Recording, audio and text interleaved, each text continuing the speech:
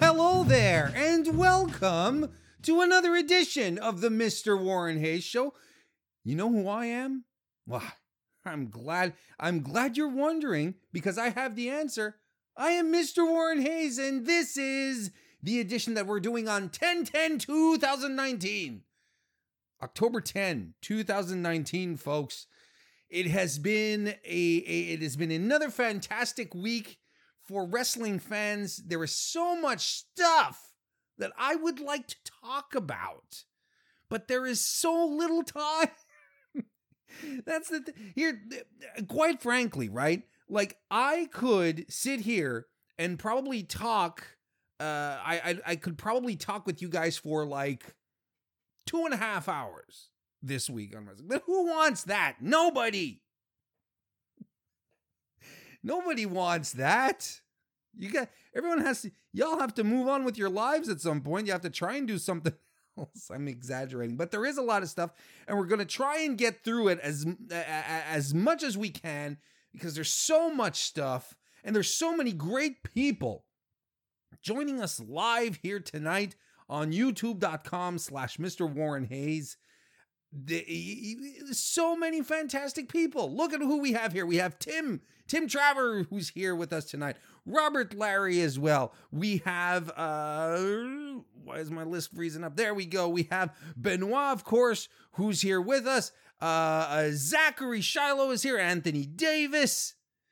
We have Ryan Smith. Mr. Fretz is here. Michael Stepney. Joe Anthony making his comeback. Caleb Smith. Hope I'm not glazing over anyone. I'm very, very thankful that you guys have decided to take some time out of your Thursday evening and join me right here on youtube.com/Mr. Warren Hayes, where we do this live every Thursday, 9 p.m. Part of the Smart to Death #Smart to Death evening of wonderful wrestling talk starting at 8 p.m.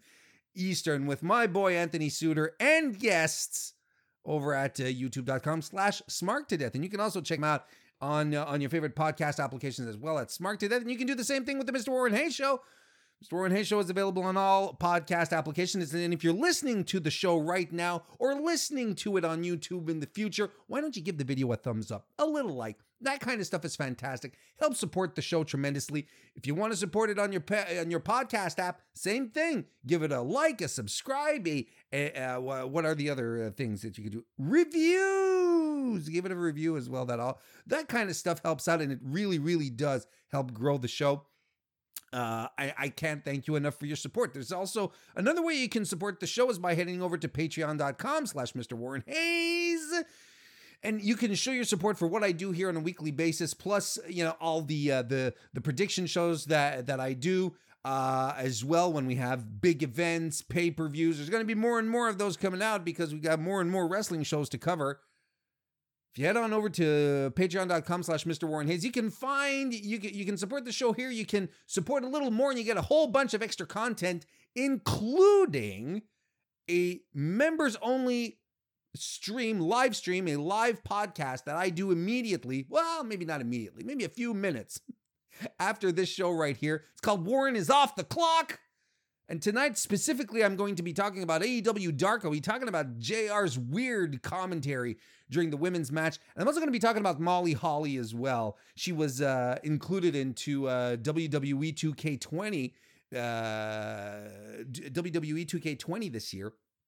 And she's a fantastic wrestler. And turns out not a lot of people know who she is.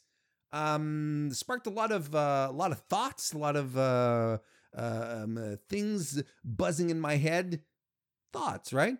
We got a lot of those, so I'm going to work those out in the post stream for Patreons only, but you can go over there right now, sub, and you can join us for the live stream later on tonight. Be sure also to check everything that I'm doing at Fightful these days. I did the Wednesday Night Wars podcast with Sean Ross Sapp and Jeremy Lambert of Fightful. Since Alex was, I don't know where the hell Alex was. He just didn't show up and we had to go for Jeremy. I'm kidding. Jeremy's fantastic.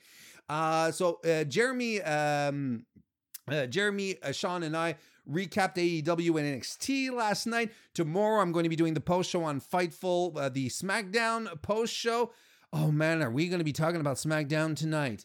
And then that's it. Oh, Monday evening, Anthony Suter, I am going to be heading over to the Smart to Death channel. We're going to be recapping King of Pro Wrestling, the New Japan event happening this Monday. Really excited to take a look at that. And it's going to be good to talk about some New Japan in a bit in depth. Seems to me it's been a while. I feel a little rusty, but I'll get unrusted. So I'm going to be doing that on Monday. So be sure to check that out. And if you're a Patreon of the Mr. Warren Hayes Show, there's content popping up surprisingly on a fairly regular basis. So that's it. We got all of that. And of course, be sure to check out belltobells.com. Bell to Bells, premier spot for all your women's wrestling coverage. You go over there, you check out the fantastic staff that's over there writing amazing articles, getting great insights on the wonderful world of women's wrestling. Belltobells.com. That's BELLTOBELLES.com. Or follow on Twitter at belltobells as well. Follow me on Twitter as well if you don't. Subscribe to my channel if you don't. I mean, my YouTube channel. I mean, come on. It's so easy. I don't know why you don't do it. Oh, a bunch of people just jumped in. Want to say hello to Nick Wolf, who just jumped in. Ben B Productions. Thank you for the nice compliment about my sweater. I decided to put on a nice cardigan this evening. Decided to look good for you guys this evening. Why not? I appreciate the comment. Thank you. So there we go. We got people coming in. We've got wrestling to talk about. You know what? Might as well just go ahead and start with the WWE inspection. For a minute there, I thought it wasn't going to start. Shut up, entrance music. 2 out of every 3 shows. 2 out of every 3. Start with that. All right. We're going to be covering a lot of WWE this week, but because we did have a pay-per-view, didn't we? We had Hell in a Cell, right? And I'm not gonna go in depth into Hell in a Cell. I do have some thoughts put up on Patreon about it, but you know what? I am going to give the show in general, overall, I'm going to give it, wait a second, live show, everyone. There we go. Gonna give it a good old cool beans stamp. Maybe not like an enthusiastic cool beans, like, yeah, this show was fantastic. It was good. Like I don't think it's as bad as everyone, or at least a lot of people, made it out to be. A lot of people on Twitter were going around claiming worst pay-per-view of all time, and I'm like, dude, you have not watched Sold Out 97, have you? You have not watched AWA Super Clash 3, have you? You have not watched Heroes of Wrestling, Bash at the Beach 2000, Backlash 2018. Those were awful pay-per-views. This wasn't awful by any stretch of the imagination. This was fun. Maybe a certain event during the pay-per-view tainted it for some folks. Let's put it that way. But it was far from being far from being good, from being bad. Look, Becky and Sasha, quite honestly, quite possibly had the best, one of the top 5 best matches in WWE this year. And there's a compelling argument to put it on your match of the year lists regardless. It was really, the Hell in a Cell match between those two was a lot of fun. Very, very good creative spots in there, was compelling, and was they ran a good pace. It was a great marathon they ran. Apparently Sasha got hurt. That's a bit of a bummer, but we'll see what happens. I thought Corbin versus Gable was pretty good. The Roman Reigns, Daniel Bryan versus Bludgeon Bros match was really good. I thought it was a great tag team match. It was weird that they placed it immediately after the Hell in a Cell because you had really two bangers back to back. I thought the Kabuki Warriors versus Alexa Bliss and Nikki Cross was fine. And Orton and Mustafa Ali, I thought that they worked well together. And I think there should be more Randy Orton and Mustafa Ali in the near future. I really think they worked quite well together. Should we talk about the main event? Yeah, let's talk about the main event. Should we get this out of the way right now? I don't know what to do. Because I do have this. Look, okay, let's just get it out of the way. Let's. So overall, of course, as I said, we're gonna go with cool beans for the show overall. But you know what's coming up. You know we're going with some hot trash for the main event for Fiend versus Seth Rollins for all the reasons that have been exposed. This was the worst decision, first and foremost, to even make this match happen. The booking was stupid to begin with, first and foremost. Moving on after that, this is what I think is most deplorable in this entire situation. Outside of the fact that, it took like 70 million stomps to just not even beat the Fiend, just like make him feel woozy.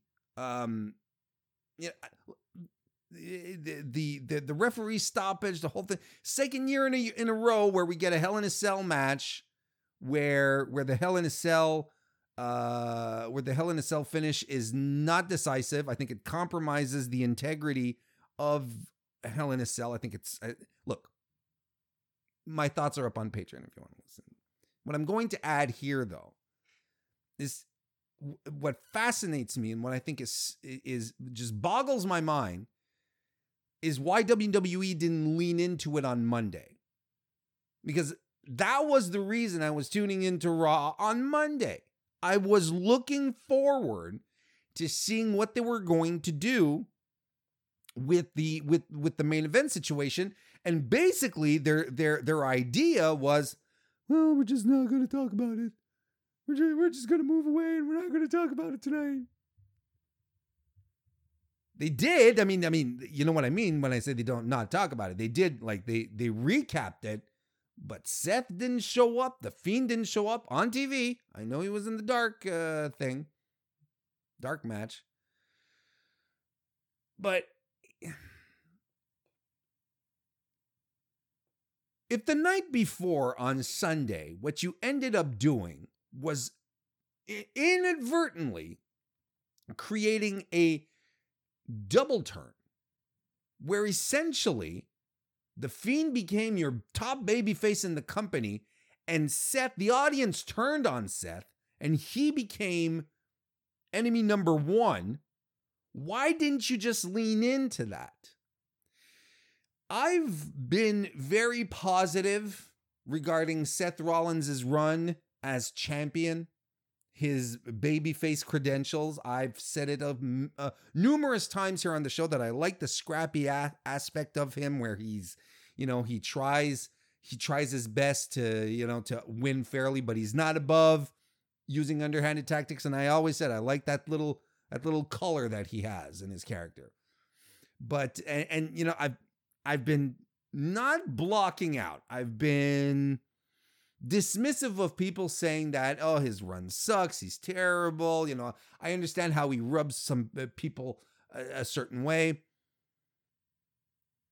But, with the way that he reacts towards the audience and the way that his run is going, I think Seth would be better served as a heel.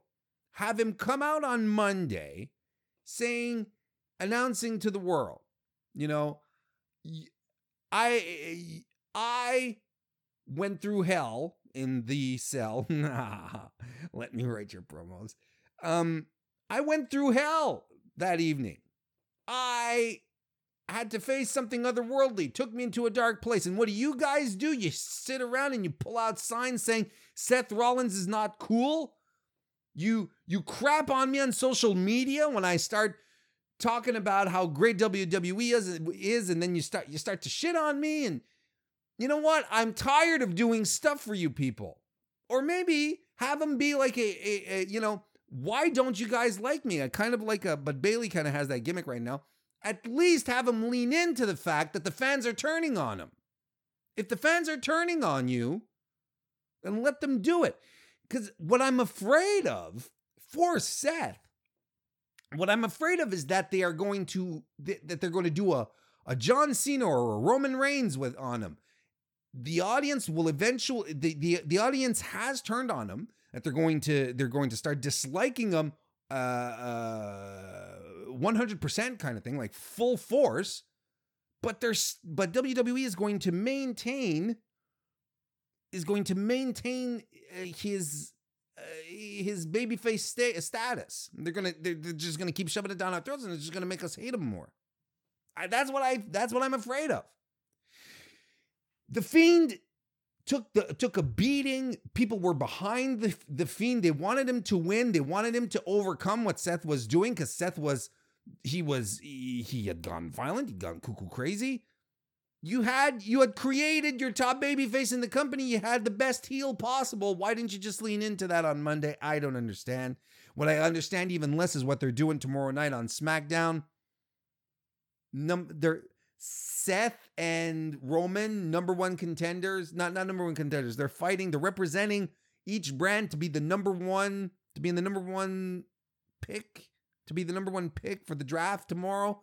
Why is this being determined by a match, first and foremost?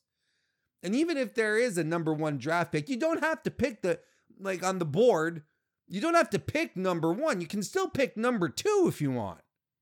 So I don't understand what even the stakes are, really. And then third, who decided that it was Seth and Roman who were going to represent the brands in this match?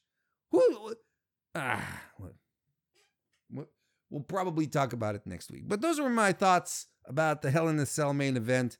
I think it's time for us to move on. A lot has been said and spilled in regards to it. So let's just move on. We're gonna. This is odd, right? Like this is like the first Mr. Warren Hayes show that I do with SmackDown on Friday.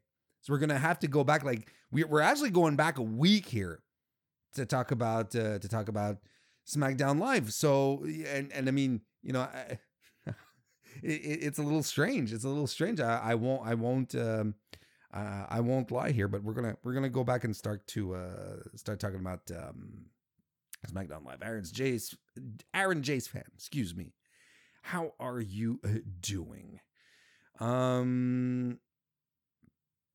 Joe Anthony says, oh, wait a minute. We're talking about, you guys are talking about a whole bunch of stuff that isn't necessarily related here. Mr. Fretzda said that it was a very divisive finish and fans went nuts on each other over it. Twitter was super toxic Sunday night. Look, I'm not a reporter.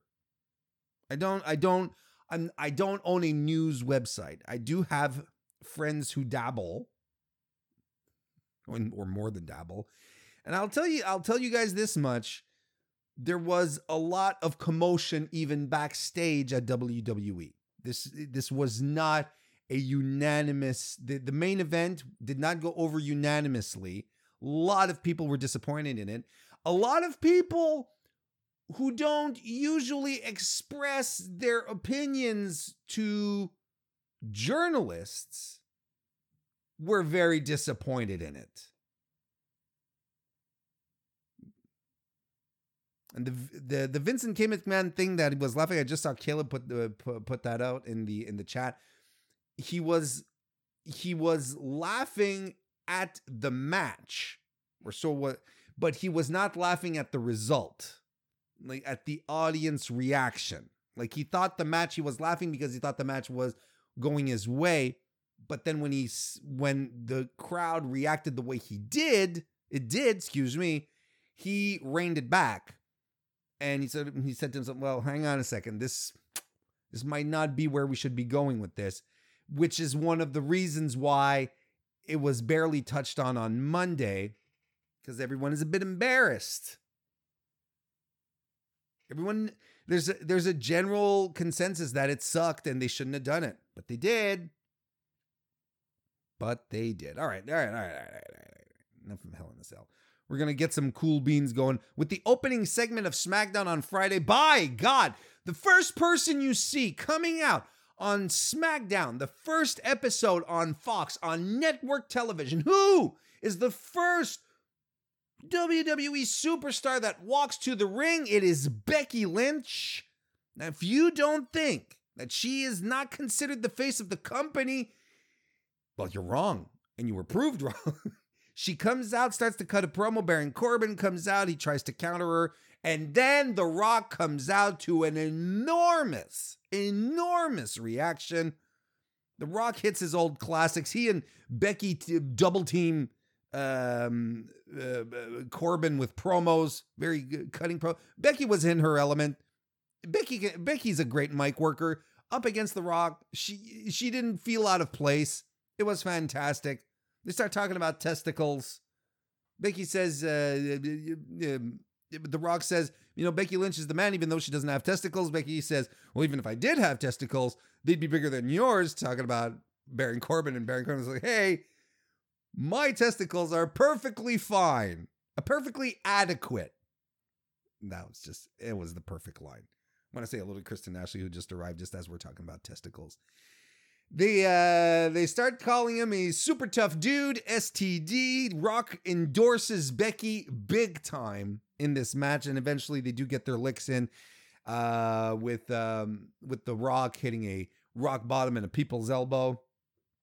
I was very much reticent going into this match. Not going into the match, but starting the show with a promo. As you guys and gals know, I'm not a fan of starting with talking. I much prefer the action. But if you're going to start with something as incredible as this, and this was a moment, and it was smart. It was smart to do it. You start off SmackDown with The Rock. So anyone who's flipping channels, who's looking for something to watch, 8 p.m. on a Friday, sees The Rock. Everyone knows who The Rock is. Rock is a superstar.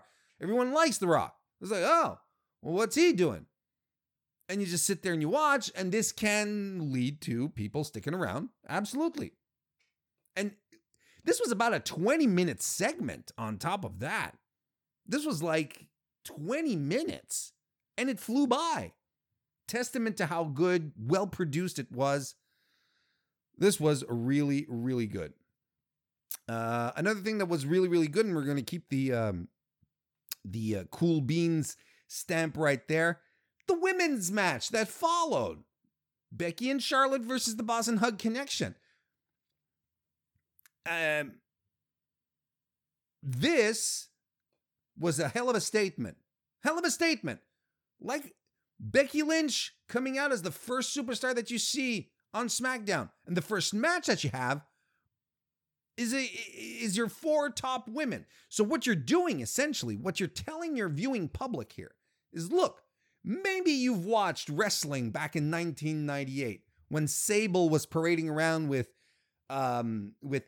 hand-shaped pasties over her nipples, and there were evening gown matches and the like. But the women have gone through many transformations since, and we believe in them, and we believe they're a cornerstone of the show. And here, by the way, are the top 5 women in the top 4 women, in the company.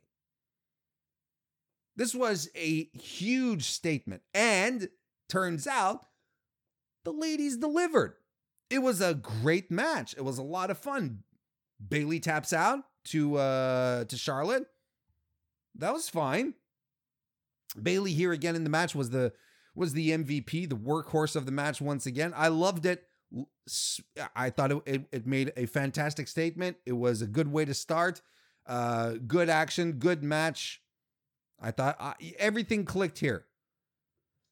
Something I feel didn't click quite as much, though, was Kevin Owens and Shane McMahon. And in fact, we're going to dump this one into the hot trash bin because, oh Oh boy, this was nothing special. And I have reasons for this, but I'm going to get to them in a little while. I think there's reasons why this happened. But I mean, if you've watched wrestling for any part of the last 18 to 24 months, there is nothing that KO and Shane did tonight that we have not seen them do, either on either side doing their own matches or even together, because Owens and Shane have been feuding on and off with each other for the past 18 months. Kevin Owens is always fighting for his job. There was nothing here that stood out of the ordinary. Yes, it was the spot match. The frog splash from Owens onto the ladder, that was bridged. Fantastic. That was a great spot. But everything else is stuff that we've seen. We've seen Shane do. We've seen KO do. There was nothing to this match aside from stunts. But again, this was supposed to be the match for stunts. But if you were a fan of wrestling, if you watched WWE, there was nothing that you haven't seen here before. So let's move on then. I didn't care for it. Didn't think it. Don't get me wrong. I'm going to make the cool beans sign flash. Because Shane McMahon is going to be gone off our TV viewing tubes for a while, but the match is still hot trash. And I'm going to talk about SmackDown in and about itself, and for the rest here. And I'm not quite sure exactly how I should go ahead and stamp this. I really don't. So I think we're just gonna warm soda this one. We're gonna give this one the warm soda stamp, but the subject to change as I go along. SmackDown on Fox on Friday was not designed for wrestling fans. It wasn't made for wrestling fans. Everything that we like about wrestling, and even about the stuff that we like about WWE, was not there. We had, at some point, there were a lot of showcase matches. There were a lot of things that were created just to put people on TV. But we had a 6-man an 8-man tag match where we had Braun Strowman, Heavy Machinery, and The Miz versus Dolph Ziggler, Bobby Roode, Randy Orton, and AJ Styles. They were all in this nothing match. Nothing happened. The only thing this match existed for was to get Braun to have a face-off with Tyson Fury. Then we had the lumberjack match. I hate lumberjack matches, but you had a bunch of people there. You were like, oh look, the Revival is there. Your tag team champions are there, but you're not having them fight. Instead, we're having Roman and Rowan, who are going to fight on Sunday. We're going to have them have a whatnot in a stupid fucking lumberjack match. And Roman ends up beating Rowan in a very confused lumberjack matches just don't work. I wish we just stop. Just stop with lumberjack matches. I hate them. So even then and there, the match was okay, but then why do we care about watching them on Sunday then? The only real match outside of the KO Shane Stunt Fest was the women at first. After that, there was no wrestling that you could sink your teeth into. The rest was all about getting that sweet, sweet mainstream media attention. That delectable melt in your mouth MSM. You had in a ring, you had AJ Styles. Full gear on, in a ring. And you didn't do anything with him. Instead, Braun Strowman putting up his dukes in front of Tyson Fury, who I barely know who he was. If you're a boxing fan, if you follow combat sports outside of wrestling, then you're probably familiar with him. But I'm not sure that he's that much of a commodity. Mike Tyson, that's something else. Tyson Fury, not quite sure. But then again, I much prefer they put Brock in a situation. If they're going to put Braun in these types of situations where he has to fight the outside guys, well, might as well be against an athlete and not jabronis or the SNL guys. At least there's that. But everything was set up for the mainstream media attention. Cain Velasquez coming back is the same thing. Velasquez return popping up as a surprise is the exact same thing. It's to get ESPN and Fox Sports. Well, Fox Sports is easy. They're all they're all together in the same in the same family now. But ESPN and CBS Sports and Sports Illustrated, get them all excited so that you can see pictures of Brock Lesnar being mounted by Cain Velasquez or Lesnar cowering off. That's all it was for. And Kofi was sacrificed for this. And that's mind-boggling. There was nothing in this match that was made for fans. And it went right into the Kofi thing. And Kofi losing the title that night, it's not just a question of how he lost it. It's not just it goes a little beyond that. And I'm going to start beating on the same old drum again here, folks. The storyline drum. As fans of the show, we deserved a proper payoff to Kofi Kingston's story. This was not a proper payoff. Kofi started his run in February last year when he won in the Elimination Chamber, got himself over completely organically. It was the audience who got behind it, who created Kofi Mania, backed up by his buddies in the New Day, sure. But he was not the guy that they had envisioned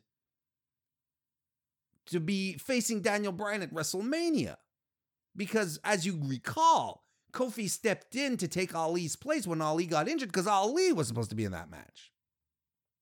So they didn't know what they wanted to do with Kofi up until the crazy crowd reactions he started to get.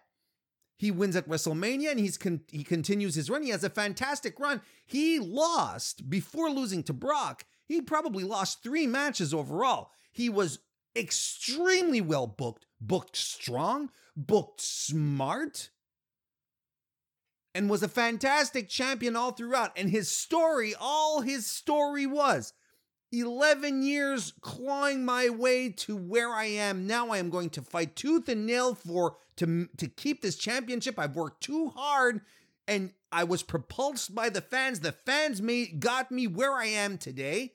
So I am going all the way with this. This was an organic build. This was built by the fans and it was given to the fans.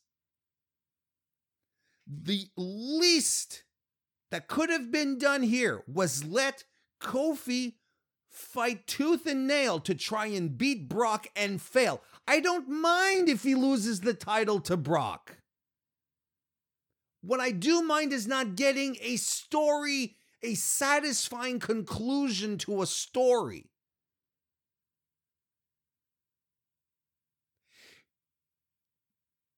The Kofi Kingston storyline should have ended with a hard, difficult loss, one that he did his best to overturn but could not. Not as a goddamn fool run and jump into an F5. Kofi was booked too smart throughout all his run to have done something that stupid, but he did it. And why? Because we needed Cain Velasquez to come out and we needed to get mainstream press on this. I don't mind that he lost, if it makes sense, but this doesn't make sense and it's erased. We didn't even get to see Kofi in a corner, holding his head, maybe crying a little. Nothing. He disappeared after. This is a hard reset. This is people in creative saying, well, we got to go with Velasquez, so Kofi has to drop the title and we'll have him drop it like that. And that, friends, fans of WWE, this is where the company, their creative, fails us when they do not deliver a proper payoff to the story. It's a payoff for us. The Kofi Kingston story was a fan story. It was fan built, fan made. I think the reason that we got really, really angry at it is because of how unsatisfying it ended up being.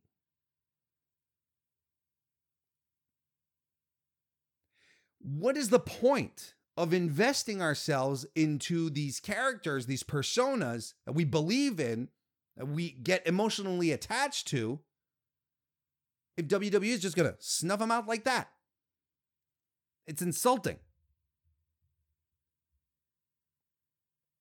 It gives nothing back. And what does it do? It creates a feud for Brock with the guy who isn't even in the company.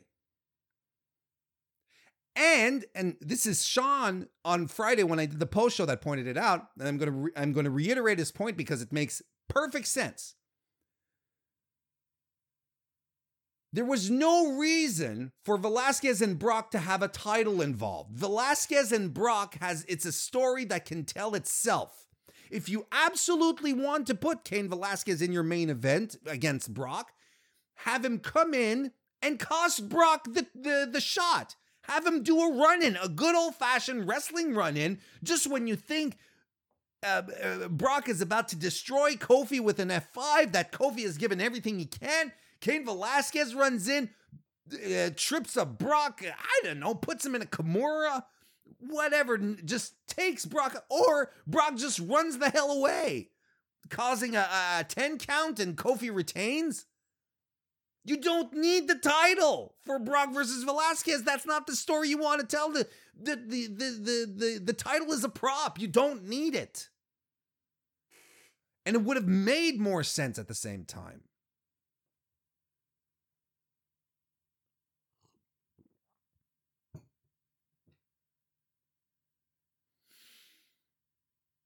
So we end up with Kofi Kingston having one of the most remarkable and inspirational WWE title runs in a long time, dropping the title for no reason outside of giving a feud for Brock with the guy who's not even in the company. So, yeah, you know what? There we go. Hot trash. I didn't care for SmackDown because, like I said, nothing for the fans, not even in the way that they treated Kofi. Let's move on to Raw. Some warm soda. I'm going to give it to Natalya versus Lacey Evans in their last woman standing match. It was fine. I think what bugged me the most was, too many counts to 9 where, first and foremost, too many counts up to 9. And then too many times Natalya getting up at 9 like she's a WWE 2K AI character. That really bugged me. I like the final. I like the final spot where she tosses Lacey off the stage. That was cool. But man, Lacey Evans, she's not ready for these big events. I like the fact that it turns out that it's Natalya who gets the win out of this rubber match. This best of 5 turns out. So that was something. A little warm soda there. Wasn't bad, wasn't great. But what was pretty good though was the OC versus Lucha House Party. Lucha House Party not looking like a bunch of dopes on Raw. That's something. The LHP, they did a lot of lucha things to begin with. The Kalisto with some snappy arm drags at first. They even did a triple moonsault, the Lucha House Party guys, onto the outside, all from the same post. That looked cool. I liked AJ Styles rolling out of the Selena Del Sol, then connecting with the Pele kick. It was perfectly timed. The LHP get destroyed after the match. And Lince Dorado eats a second rope. Styles clash. Good stuff. I thought this was great. Makes the OC look like a bunch of son of a bitches. Sons of bitches, a bunch of sons of bitches. I thought that was good. Benoit in the chat says, I appreciated that Natty took the time to position her being Lacey in the safest way for the finish. She is such a pro and a fantastic worker. Mr. Fred says, next match is an Edmonton speeding ticket on a pole match. I like that. And just going back again, Critical Sting, who's here? How you doing? Oh, and Carlos is here as well. How you doing? Critical Sting about SmackDown saying, isn't SmackDown supposed to be the A show? Well, we'll see what happens this week. We do have another show again tomorrow on Friday. But I'm not feeling it. We'll see what happens. I'm going to give another cool beans to Becky and Charlotte on the Miz TV segment, followed by their match against the Kabuki Warriors. I love the banter between Becky and Charlotte. I am there for it. They play off each other fantastically. Becky saying, I made this title famous. Charlotte says, I made you famous. It was great. It was great. I love how they're like, yeah. Professionally, we'll do what we need to do together, but, I still don't like you. Hey, you know what? I still don't like you too. And here's one thing. I love how Becky put an emphasis on Asuka, how she has things to settle with Asuka. Becky Lynch has never defeated Asuka. She has never, ever been in a situation in a match, whether it's a singles match or a Survivor Series match or a Royal Rumble match, where she has beaten Asuka. There is a story here. And Becky brought this up. There's a story here where Asuka just might have the man's number, and I am down for this. And I thought this was a great match. Look, if they're going to go heel with Asuka and Kairi, having them come out screeching in Japanese is absolutely the best way to go about it. That is awesome. And it'll get the heat. It'll get the heat. It's fantastic and I love it. But does it mean that, okay, so if they're heels now, does that mean that Kairi's no longer a pirate? Because she didn't have her pirate gear, and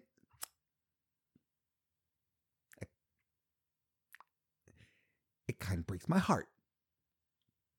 Not gonna lie. But this was a good match, some solid action. The return of the Green Mist, man, so good. I mean, and it makes perfect sense for Asuka to be green misting. And what I liked here, as opposed to when they pulled out the Green Mist at Hell in a Cell to win the titles, Kairi rolled Becky up in a way, because it was Becky that got the mist, in a way that the referee couldn't see the green on the face. So the way he was positioned and the way she had curled him up, she had curled Becky up. There was no way that the ref could see the mist and be like, wait a second, this was not a part of your makeup composition to begin with. This is how WWE referees talk, by the way. This was not a part of your makeup composition when you began the match. So Kairi Sane, and what are you doing to Becky Lynch? Because the Becky Lynch does not have the green when she come in. She has the red. She is the fire girl on the fire with the steam. Not the green drippy face.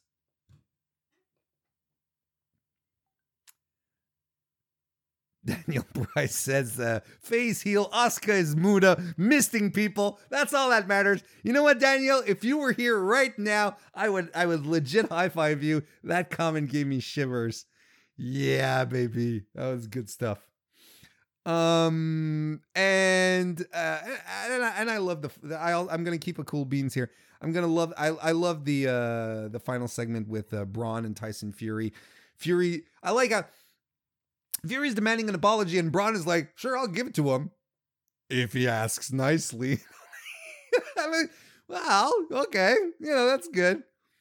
And I like how, Braun starts trashing Tyson Fury, and Tyson Fury says, well, I've won a world heavyweight title. How many world heavyweight titles have you won, Braun? And the pull apart was fun. Fury's punches weren't landing. Not all of them anyway. But you know what? I mean, that's an experience. What are you going to do? And I'd prefer for the safety of everyone that was involved there, I think I much prefer that a professional boxer not land his punches, his bare knuckle punches on you. I prefer that he pulls them back a little too much just to make sure that he doesn't injure anyone. Again, better than hanging out with the Saturday Night Live dudes, ladies and gentlemen. That was the WWE inspection. And don't get me wrong here, I didn't like Raw. Even though I'm pointing out like a lot of cool beans, I'm like, yeah, cool beans this, cool beans that. I thought Raw was nothing. I thought it was a filler show. I thought it was stupid that they didn't do anything with Hell in a Cell. It was very, very there. And there was nothing really out of the ordinary about it. Ricochet and Apollo Crews was cool too. I've watched a lot of wrestling this week. I watched 6 different wrestling shows this week, and I decided that this is what I'm going to do from this point on. I am going to I'm going to rank the shows from worst to best, depending on the number of shows that I watch. And I watched 6 shows this week. So here we go. The official Mr. Warren and Hayes show rankings for the week starting last Friday. Last SmackDown, October 4 to October 10. There we go. Here we go. So number 6, SmackDown on Fox. Wasn't for us wrestling fans. Number 5, Raw. It was nothing. There was nothing going on. There was good moments, but a forgettable show. Number 3, Hell in a Cell, which I thought was not as bad as everyone made it out to be. Number 3, NXT this week. I thought NXT was solid. It was bookended by fantastic matches. Gulak and Lio Rush, with Lio Rush becoming NXT Cruiserweight Champion. That's how it's referred to now. Bittersweet because I'm such a huge Gulak fan, but also Lio Rush. I love him as well. He's an outstanding athlete. Look, I mean, it's a good decision overall. Walter versus Kushida at the end had no right to be as entertaining as it was for a match on a Wednesday evening. You know what I mean? It's like this. It was so good. But it wasn't a bad show. Far from it. Just it slowed down throughout the rest of the program. And definitely not as compelling as last week's NXT. So, but still very good. That was the 3rd spot here on my top 6 of the shows I watched this week. Number 2, AEW Dynamite. I thought it was a great, solid show this week. Yeah, it was a lot of fun. Everything delivered this week. Everything was really, really good. Private Party and the Young Bucks. Private Party and the Young Bucks is AEW's first must-see match. It is the first. You have to go out of your way to watch this match. It was really, really good. I thought the women's tag match was fantastic. I love the idea of Bea Priestley and Britt Baker feuding. Every time that they start brawling with each other, there's something electric there. There's something really, really good happening. I love the angle, the finishing angle. Darby Allin sliding in to attack Chris Jericho on a skateboard is the most pro wrestling thing I have seen all week. It was so over the top, magnificent. I loved it. And Darby Allin, man, that guy is a star. He is something special. I hope they keep taking good care of that guy, because he is something else. And of course, well then, what is my number 1 show? My favorite show that I watched this week? NWA Power. NWA Power, folks. I'm gonna take these off one by one now because I'm a jerk. Not a jerk. What's the word I'm looking for? Unprepared. Oh, NWA Power was so good. Blaine Mendoza just popped in. And Daniel Price agrees with me. The NWA Power Show wins this week. It was goddamn fantastic. Benoit says Wednesday is the best night. Anthony Davis says Raw was a sleeper. It was. Blaine says that he needs to catch up on NXT. Fretz also agrees Power was so good. Love the retro feel like a USWA taping or a WCW Saturday night. You've nailed it on the head. Yeah, and Justin Casey, who is here, welcome to the chat. Justin Casey says NWA it was incredible, and I want to talk about this now. I want to talk about NWA Power. And folks, I'd like you to tell me, either in the chat or reach out to me on Twitter. I'd like you to know how you'd like, because man, I enjoyed it so much. It's been spinning in the back of my head. How am I going to include this in my broadcasting, in my weekend? There has to be something here. It spoke to me. This NWA is exactly up my alley as far as presentation, as far as creating a wrestling show that has a great pace, and it's, I don't want to spoil too much before I get into it, but let me know how you think I should go about doing this. Drop some ideas. I need to brainstorm a little bit. Let's brainstorm together. And in the meantime, I'm going to tell you guys what makes NWA Power so good is because it's so different. Oh, by the way, I did put up some thoughts on NWA Power. Perhaps you've heard them if you are a patron of the Mr. Warren Hayes Show, patreon.com/Mr. Warren Hayes. I reacted, put up my thoughts on Tuesday, right after the show. So you can go check those out. I'm not going to go through them verbatim here, but I will say this. This is what makes it fantastic. And it positioned itself. It told everyone, when I say it, I mean NWA. Billy Corgan said that NWA was going to be different. They were going to do a different approach. They were going to do the studio wrestling throwback. And it was not going to be like anything else that we see currently in the wrestling landscape. And you know what? They were right. And I know what this is going to come across of. 1001 OF Clips. How you doing? I know what this is going to come across as. I know what this is going to come across as. And I'm throwing some shade at AAW. Okay. I'm too much in an old school. People are going to say, but Warren, you're hating on AEW. You're a WWE mark. I know this is what's going to happen. However, it bears being mentioned. AEW did, their motto, the motto of the elite, and they led into AEW saying that, what we want to do is change the world. AEW is going to offer an alternative. AEW is going to be different.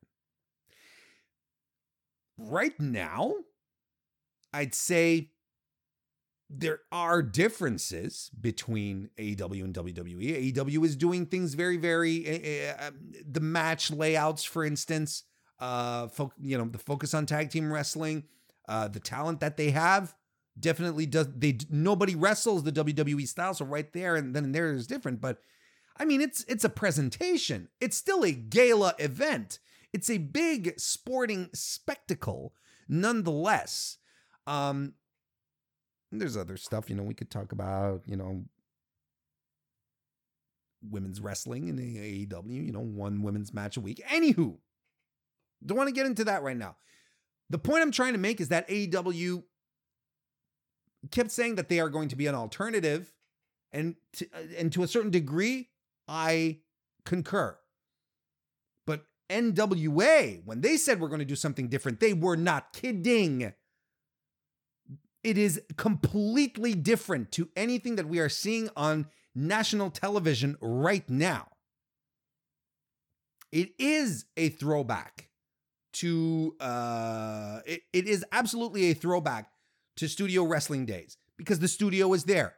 You have maybe 200, 300 people seated.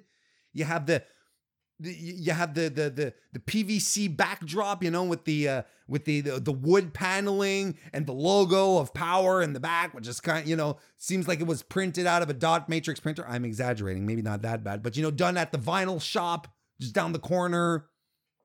And then you have the desk made of polymer, and I love the shot at first where you have the shot is a bit overhead, and you see on the table, you see a couple of pens, a marker, you have the, format sheets and index cards with red on them. Look, it felt very sport on one end, and it felt very low key, very low budget. I dug it. Like, I really, really dug it. I love the entire retro feel that the show started from the intro, the Dawkins song into the fire, which was fantastic. Right into the their slates, their cut slates, where they had power, just simply on a very basic starry field with the names of the next wrestlers coming up like a superimposed, very, very 1980s overlays. I thought that was fantastic. I love the cameras that they had at ringside, that with the huge lenses that looked like the old Betamax cameras that the dudes would sit in, and it's, they still use some of those in contemporary cameras, like in sporting events and stuff. It was so good. All these little details that they were bringing in to give it like this throwback retro feel, I thought was amazing. But you know what made it even more amazing is when you realize I'm not watching retro wrestling. I'm not watching an old school show. It is a contemporary wrestling show in an old school envelope. That's what made this really, really exciting. Because once we got to the presentations, when we got to the ring, there was no pyro, there was no special lighting, no laser lights, and there wasn't even entrance music.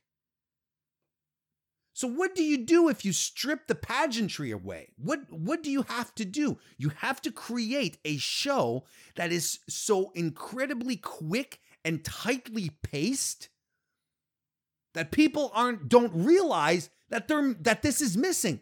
And that's what I felt when Eli Drake came to do his promo, or when the introductions happened for the main event. I think it was really at the main event where I was like, wait a second, Aldis just came to the ring and there was no music, no fanfare. He's in the ring with Tim Storm and they're about to fight and they're doing the introductions.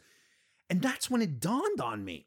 Everything was moving so quickly that you just didn't know that you were missing out on all the other artifices that exist for wrestling. I thought that was really, really, really interesting, the way they kicked this off.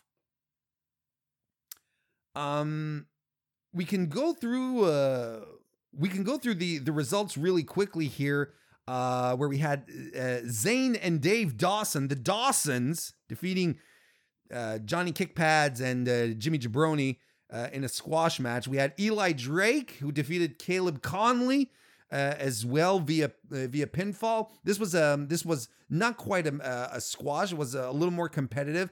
Eli Drake cut a promo beforehand as well. He's fantastic. He's such a good promo.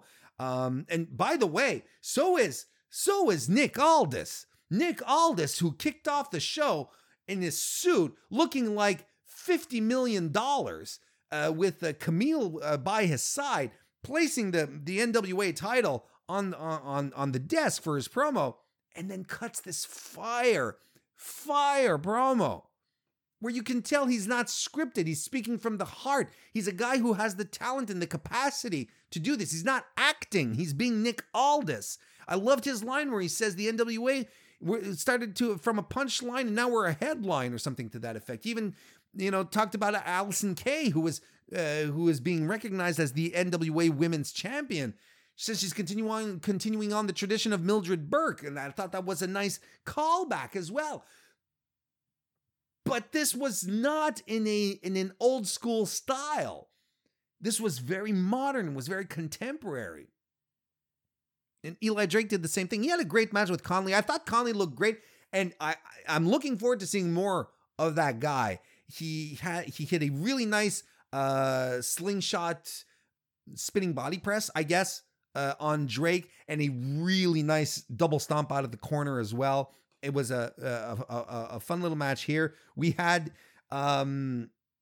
we also had this was the moment where, see, the match ends, and this is what I'm talking about when we're talking about pacing. The match ends, we cut to commentary, and there you have Josephus, I think that's how you pronounce it, right? I'm drawing a blank. Josephus, who comes out and he's looking for Tim Storm. He's like, "Where are you, Storm? Tim Storm?" And he's taking over the commentary position. I thought that was hilarious. Finally, James Storm comes out, not the Storm that Josephus was looking for, but James Storm comes out, basically challenges him to a match. He says, and he tells Josephus, that I'm a tough guy. I'm a real wrestler. You go back to your day job. I thought that was great. Then we had a tag team match. We had the wild card, which are Royce Isaacs and Tom Latimer defeat Danny White and Mims. Mims. That's your name. M-I-M-S. Mims. You're 12 years old and you're playing wrestling with your friends. My name is going to be Johnny Thunder. I'm going to be Arnold Thunderdome. I'm going to be Mims. I just get a kick out of it. It was a non-title squash. It was fine. Good showing by the tag team champions. Then they come to cut a promo. Eddie Kingston and Homicide come to interrupt. Eddie Kingston again cutting a crazy ass promo. Everyone was good on their promos tonight. Meanwhile, as they're having a confrontation, camera shifts off and Josephus and James Storm are having a brawl. They're fighting to the ring. You're like, what? Jesus, this is chaos. And in such a small contained place, they get or at least Storm gets into the ring, and Josephus stalls fantastically until he finally does get into the ring and eats a super kick and a pin. This was over in nothing. And then we had the main event. Nick Aldis defeating Tim Storm in the main event. It was a good match. I've seen Tim Storm matches before, not a bunch, but enough to know that he looked his best in quite a while. I don't know how much this is on Aldis or not, but this was a good main event. I'm excited to follow NWA Power at this point. It was so good. It was dynamic. It was fun. I hope they start showcasing their women next week because Allison Kay is fantastic. Thunder Rosa, are you kidding me? She's special, boys and girls. She's something special. She's a great get for them. I hope that they give her the room to grow. And you know what was really, really good here as well? I mean, these were all squash matches. We got there was only one legitimate match that lasted over 10 minutes, which was the main event. Everything else were squashes. Even Eli Drake, his match lasted 4 minutes. It was so good. It was still good, but that was the whole part. That was the whole idea, right? Was to get people on TV. We get to know them, get to know the personalities, let them squash dudes. This was great. I can't wait to cover this more. I'm excited for next week. Go figure. NWA 2019 getting me excited. Oh, and Daniel Price pointed out, yes, the Austin Idol commercial. I love that. Paid consideration. Promotional consideration was paid for by Austin Idol's school. And hang on a second. Wait. It was fantastic because it had an old school commercial feel to it from top to bottom.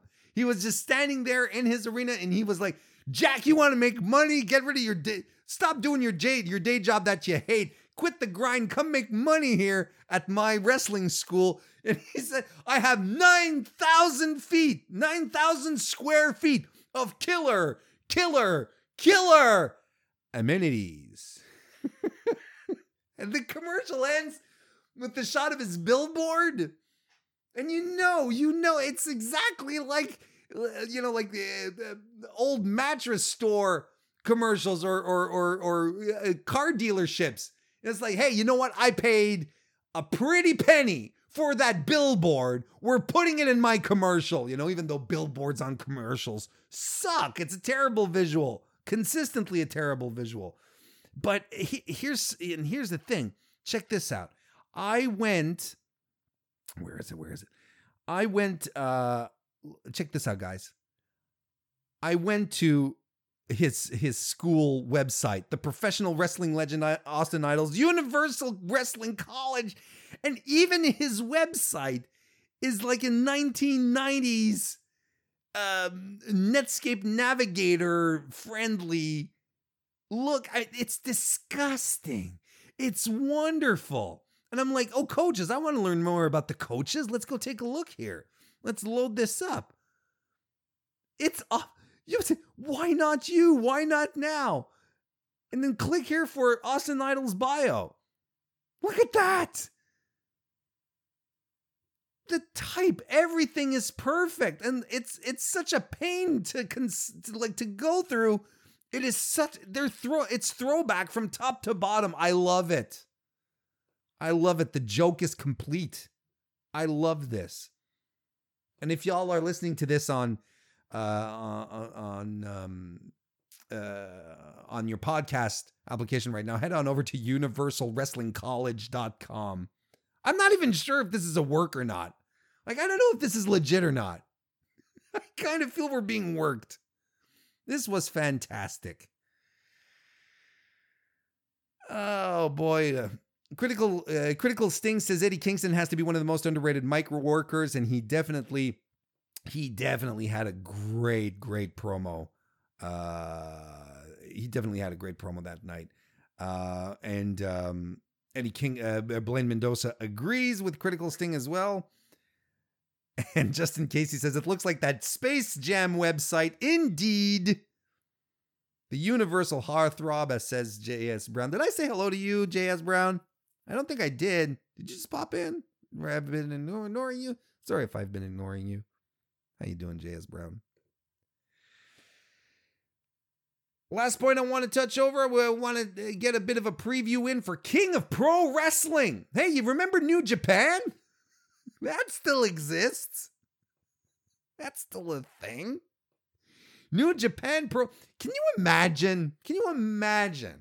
Just think of how wild this past week has been. Again, talking about WWE, AEW, NWA Power, but New Japan is still there. Gosh. And we're moving into King of Pro Wrestling this weekend. We're in the final stretch of New Japan shows. This is going to set the tone for Wrestle Kingdom. We're on the way. We're going to have the Junior Tag League that's going to start up soon, then the World Tag League. But man, Wrestle Kingdom is in January, 2 days. There's going to be a lot of stuff to promote and hype. There's some matches that we're still looking forward to, and we're still not quite sure what's going to happen. But in the meantime, you see, King of Pro Wrestling is here. Going to wrap up some stuff. Lots of angles, lots of storylines are going to get wrapped up here to make way for the final push to Wrestle Kingdom. Quick preview of the matches here. We're going to have Taguchi and Roppongi 3K, or at least Sho and Yo, versus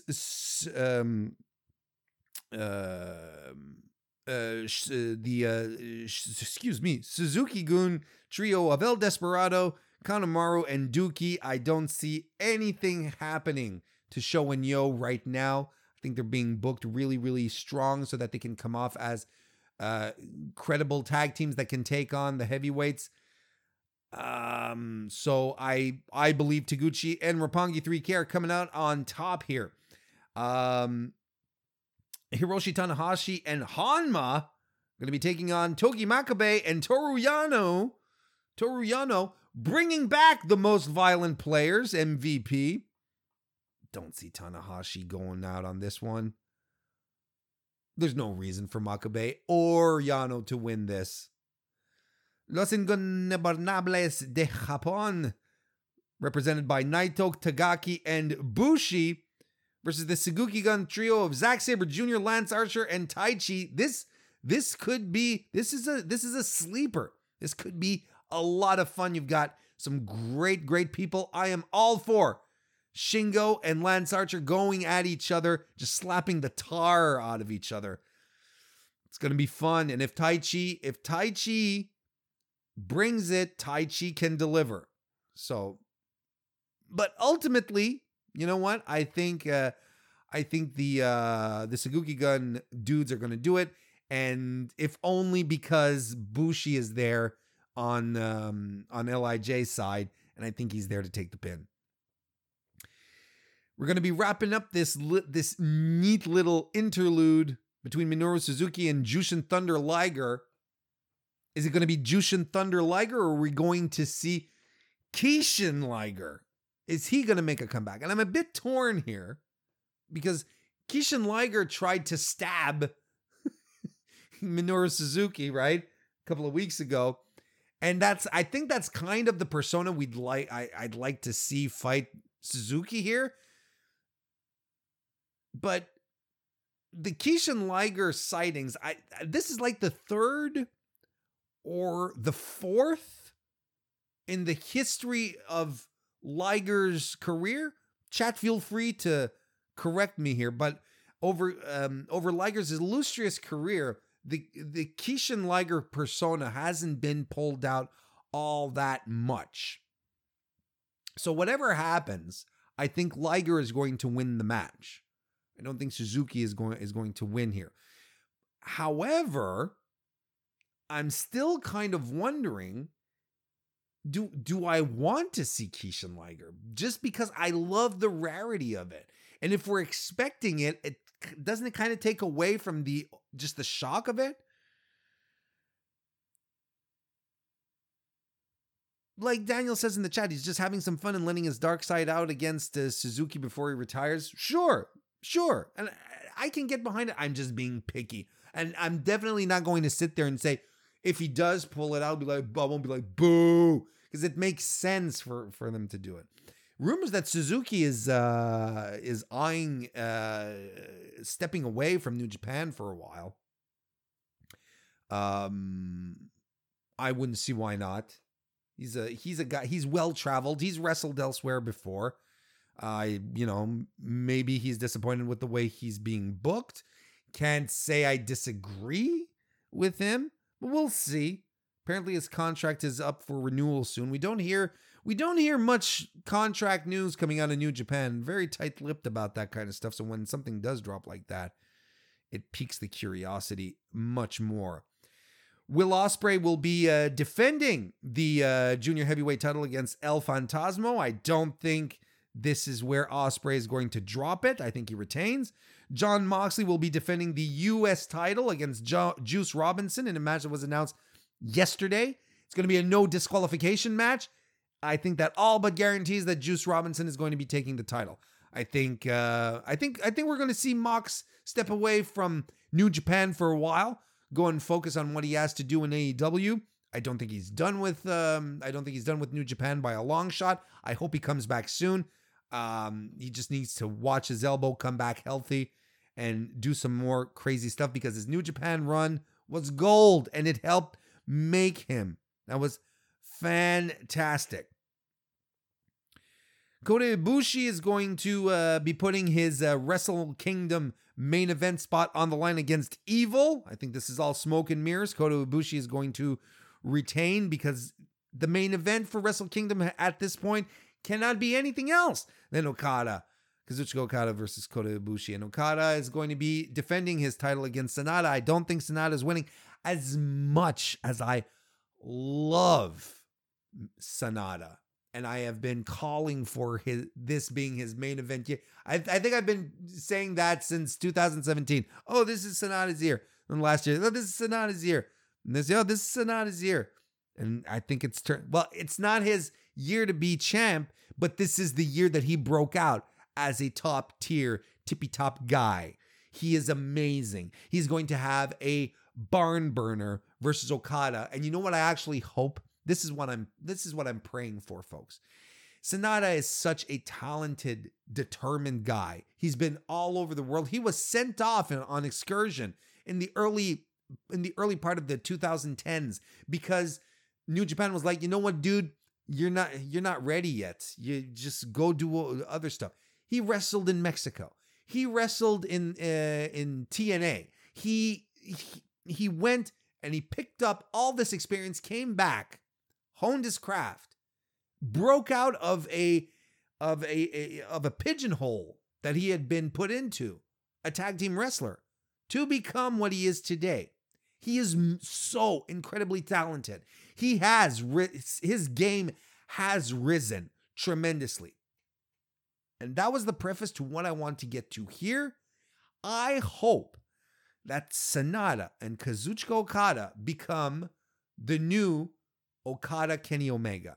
And I think the guys have the chemistry and the talent and the age as well, because neither of them are old dudes, to pull it off, to have another series of extended matches where where Okada's the final boss again, and where Sanada just does whatever he can't beat him, goes back to the drawing board, comes back to challenge him again.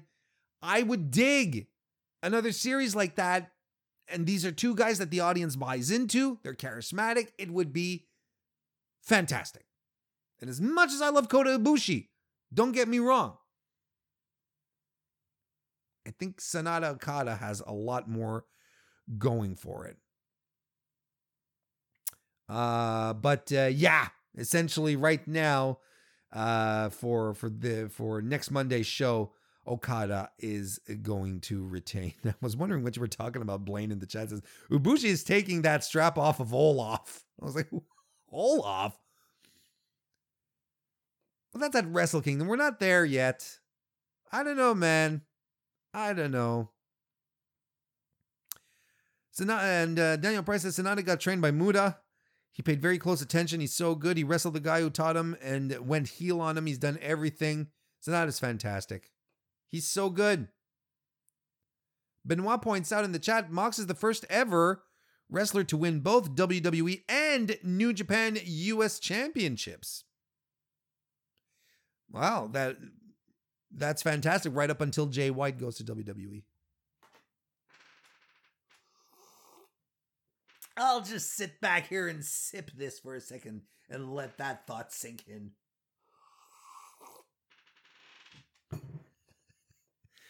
No Jay White on the card. I'm a little disappointed. He's my boy. He's my heel. I love him. You know, the MJF shenanigans that they're pulling off with